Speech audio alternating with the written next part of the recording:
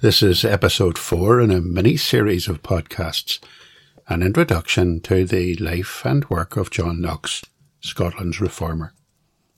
I've deliberately kept the first 3 episodes short and easy to digest.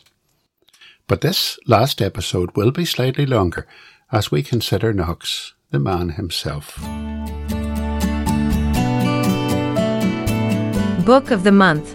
Follow the link to buy your copy. During the months of July and August, we'll be looking at John Knox, Scotland's reformer. If you'd like to learn more about John Knox, and there is a lot to learn, there's plenty of resources online. And if you prefer books, a good starting point is an excellent little primer, John Knox, Fearless Faith, by Stephen Lawson. It's just 100 pages, and it's packed with fast-moving information about Knox. And there's a link to buy the book on www.semper-reformata.com throughout July and August. Just follow the link in the episode notes. The book costs just £5.49. A small part of that goes to support this podcast. The Book of the Month, John Knox, Fearless Faith, by Stephen Lawson.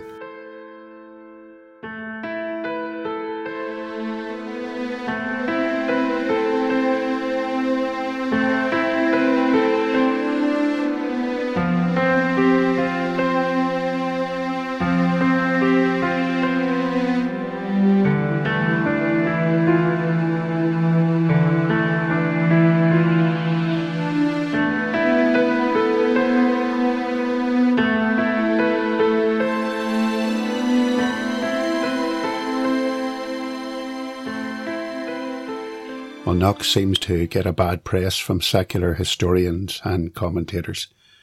The common perception of Knox is that he was a dour, dismal, stern-mannered man, austere and dark, the man who set the tone of future Scottish Presbyterianism, with its morbid worship, its uncompromising preaching, and its joyless singing. Well, not an expression I would use. But the expression dour Presbyterian has become a religious trope used by secular social commentators who lack any understanding of the Reformed understanding of the holiness of God. There is a building in central Edinburgh that you can visit called John Knox House. It's a great tourist attraction, but Knox's connection with it is extremely minor, perhaps even tenuous. He may just have lived there for a short time before he died. I visited it way back in the 1980s, and one of its features is the ceiling in one of the upstairs rooms, where there is a painted image of a woman in the poise of a devil. Now think about that. It's called the John Knox House, and the ceiling depicts a woman as the devil, and the impression left with the casual visitor is that Knox must have hated women. But a glance at the visitor leaflet explains that the ceiling mural was painted in or around 1660, and Knox died on the 24th of November, 1572, long before that mural was painted. That undeserved reputation may be because of a pamphlet that Knox had written. Like all the biblical reformers, Knox was opposed to women preachers and teachers, as is clearly taught in the scriptures. And in his little pamphlet, The First Blast of the Trumpet Against the Monstrous Rule of Women, he extends that scriptural belief concerning the church to the state. And he pulls absolutely no punches when he asserts that national rule by women is contrary to both natural law and to the teaching of the scriptures. The pamphlet was aimed at the 3 women who wielded power in England, Scotland and France at that time. The English ruler he was referring to was Bloody Mary, but its publication coincided with Mary's death and with the accession of Elizabeth I, a moderate Protestant, to the throne. In response, Elizabeth barred him from entry to England. So leaving aside the myth, leaving aside the impression given by the John Knox House to the tourists, what was John Knox really like? What kind of a man was he? Well, Knox was a family man. He was married twice. He had met his first wife, Marjorie Bowes, during his ministry in England, following his return from enslavement by the French. Both Marjorie and her mother had attended some services where John Knox was preaching, and both had found saving faith in Christ. They struck up a deep friendship, and they became engaged, and it broke John Knox's heart when he had to leave her behind and flee to Europe. But they continued to correspond, and in 1555 Knox quietly returned to Scotland for a short time, and they married there in Edinburgh. They had 2 sons, Nathaniel and Eleazar, and by all accounts they enjoyed a happy family life together, with Mrs. Bowes, Marjorie's mother, living with them. Sadly, though, the marriage was short-lived, for just 5 years later Marjorie died. Knox was bereft. He sent the boys away to England for their safety, to grow up under the care of their grandmother. It was later in his life, aged around 50, that Knox married his second wife, Margaret Stewart, the daughter of a friend, Lord Ogletree. It was an unusual marriage in our terms, not just because of the age difference. She was only 17 at the time, but that wasn't so unusual in those days, but because of her family's connections. As a member of the Stuart royal house, a direct descendant of King James II, Margaret was related to the Queen, to Mary, Queen of Scots. It was a fact that annoyed the Queen very greatly indeed.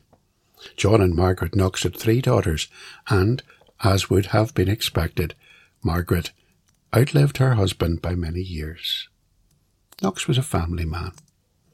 But I suppose when we think about Knox, we remember that he was a deeply spiritual Christian. Knox was a man of very deep personal piety. You can see this in his attitude to his calling to the ministry. Knox had trained for the ministry. He had been appointed a priest in holy orders by a Roman Catholic bishop, and yet when he was invited to become the pastor of a Reformed church, Knox realized the heavy spiritual burden that would lie upon him. He agonized for a long time over the decision, seeking assurance from God, praying for guidance, until he was satisfied that this calling was actually God's will and that he must answer the call. Knox served the Lord in many different churches right throughout his lifetime. He ministered at St. Andrews, at Berwick, Newcastle, London, Frankfurt, Geneva, in St. Giles in Edinburgh, and on every occasion he would pray for direction and seek counselling from other Christian brethren before accepting a call to the ministry. But we see the depth of Knox's spirituality in his attitude to prayer. In Scotland, Knox was just as well known for his prayer life as for his preaching. There's an anecdote about it. It is said that the reformer was found on his knees before a service, crying out to God, "Give me Scotland, Lord, or I die." And Mary, Queen of Scots, is supposed to have said, "I fear the prayers of John Knox more than all the assembled armies of Europe." A book of prayers of John Knox has been published by Reformation Heritage Books, and there's a link to that book in the episode notes.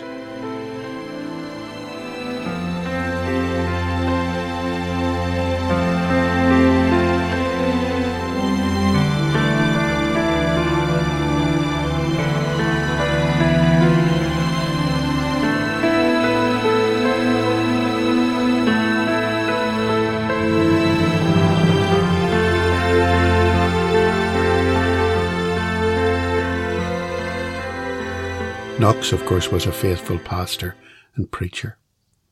It was in that area of life that perhaps Knox is best known and remembered. His sermons were uncompromising and were strictly biblical. Knox firmly believed in the authority and inspiration of the Bible. Knox believed in preaching consecutively through a book of the Bible, or through a large portion of Scripture, week by week, service by service. Not for him the modern idea of preaching on a single verse or stringing together a series of unrelated texts. Preaching consisted of half an hour or more of opening and explaining the text, followed by enthusiastic and direct application of the text to those who were listening. It was that direct application that often brought him into conflict with the authorities. Knox believed that the woes of the land and the immorality and godlessness of his day would be dealt with by a strong biblical message delivered fearlessly from the pulpit. When he denounced Mary, Queen of Scots, for her public celebration of the massacre of the French Huguenots, Mary called him to Holyrood and asked him why he could not have issued this rebuke to her face privately, as he had dishonoured her in public. Knox responded by warning her that his calling was to a public function within the Church of God. He said, "I am appointed by God to rebuke the sins and vices of all." Certainly Knox's sermons would never be considered to be boring. Unlike many of the English Puritans, Knox preached with great passion and enthusiasm. In his last days, he continued to preach up until a few weeks before his death, brought to the church and helped into the pulpit by his secretary and friend, Richard Ballantyne, preaching slowly and deliberately while Ballantyne supported him, holding him by the arm. But then as the sermon progressed, he would forget his infirmities. He'd forget the frailty of old age. He would become his old self. He would become enthusiastic and animated in his delivery. James Melville, a student at St Andrews at the time, listening to Knox, later wrote in his autobiography, "Knox was so active that he was like to hit the pulpit in bits and fly out of it." But Knox's sermons were by no means off-the-cuff deliveries. His preparation for preaching was intense. Much has been made of Knox's prayers before he would preach, how he would surround every word with prayer, but Knox loved his study. He loved to be surrounded by his books and to read widely on the texts that he was preparing to preach. He read exegetical works. He read technical commentaries by both contemporary and ancient authors and preachers. And needless to say, Knox abhorred all the trappings of Roman worship. In the Reformation, high altars, vestments, bowing down, masses, genuflecting, organs, all were done away with.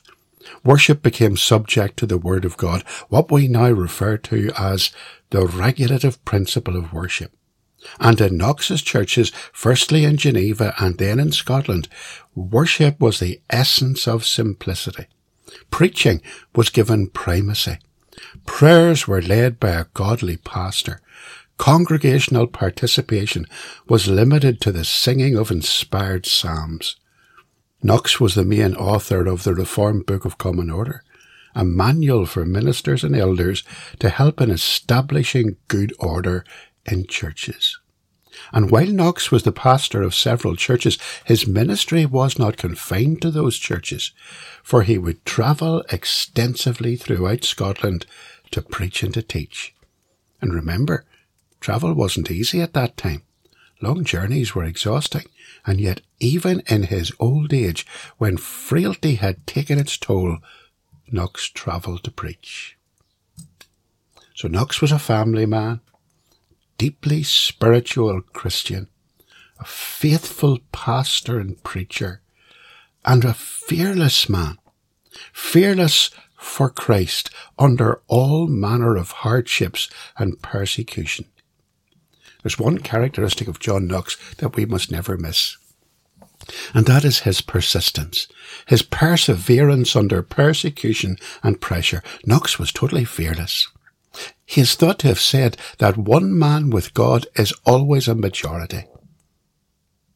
But then someone will ask, didn't Knox run away when Mary Tudor's persecution was raging in England, and when faithful Christians were being imprisoned and burned at the stake? Yes, he did. And it greatly troubled him, and he lamented over the fate of Christians in England, and he missed his friends, and he missed Marjorie, his fiancée. But while he was in Europe, God was preparing him for greater things. And when he returned to Scotland, he was greatly chastened by it, and he was strengthened in the faith, and he would never back down, even in the presence of his fiercest enemies. One of those enemies was Mary, Queen of Scots. Knox was summoned into her presence 5 times to give account of some of the things that he had said in sermons. On every occasion he spoke respectfully, referring to the Queen as Madam, Your Majesty, Your Grace, and so on, but always speaking truthfully and plainly and candidly, even though some of the truths he laid at her door left her reduced to tears. John Knox died at Edinburgh on the 24th of November 1572. His wife and his family and his friends were around his bedside. His wife Margaret read to him from 1 Corinthians 15 and from John 17, and read a portion of a sermon by Calvin on Ephesians. Ian Murray, writing in his book John Knox and the Reformation, writes that Richard Ballantyne recorded, "In this manner departed this man of God, the light of Scotland, the comfort of the church within the same, the mirror of godliness, and the pattern and example of all true ministers."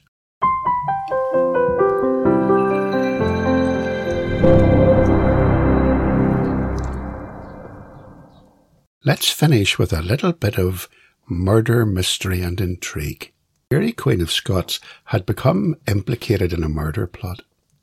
She'd been married to the Dauphin of France, but he had died and she had decided to win the affections of the son of Philip II of Spain, Don Carlos. Elizabeth I disapproved of this, and through some diplomacy had Mary introduced to the young son of Matthew Stewart, the Earl of Lennox, one Henry, Lord Darnley. Henry was just 18 at the time, and they married, and Mary conferred the title of king upon him. But the marriage was short-lived, for he was murdered in 1566. At first sight, it appeared that he had died in an explosion at a house outside Edinburgh. But on examination of the remains, Henry was found to have been strangled. A murder investigation began, and the chief suspect was one James Hepburn, the Earl of Bothwell, who it seems had been involved in a romantic or sexual liaison with Mary, Queen of Scots, behind her husband's back. The fact that Mary and the Earl of Bothwell married just 3 months after her husband's death added fuel to the fire, and the Protestant noblemen rebelled against her. She surrendered to them on the 15th of June 1567, and was brought to Edinburgh, where she faced calls for her execution.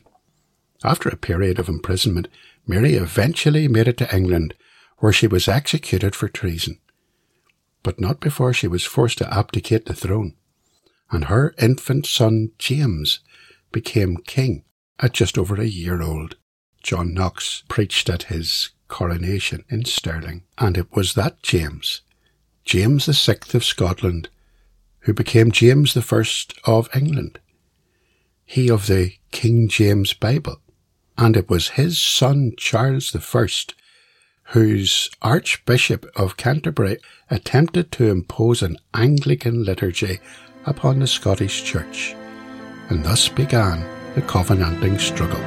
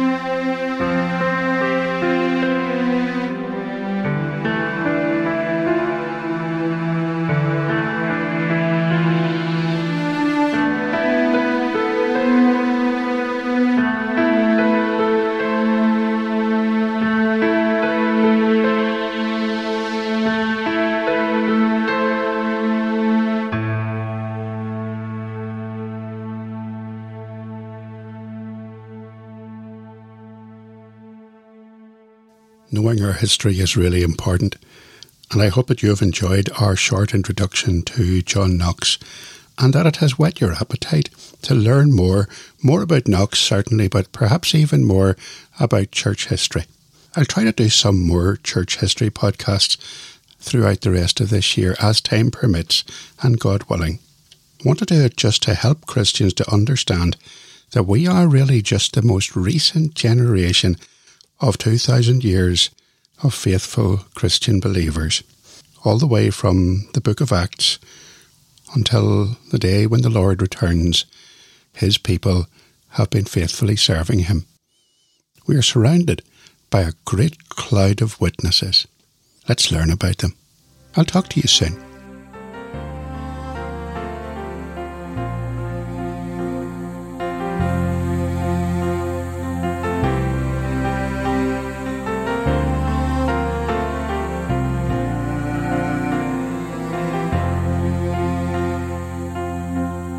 Thank you for listening.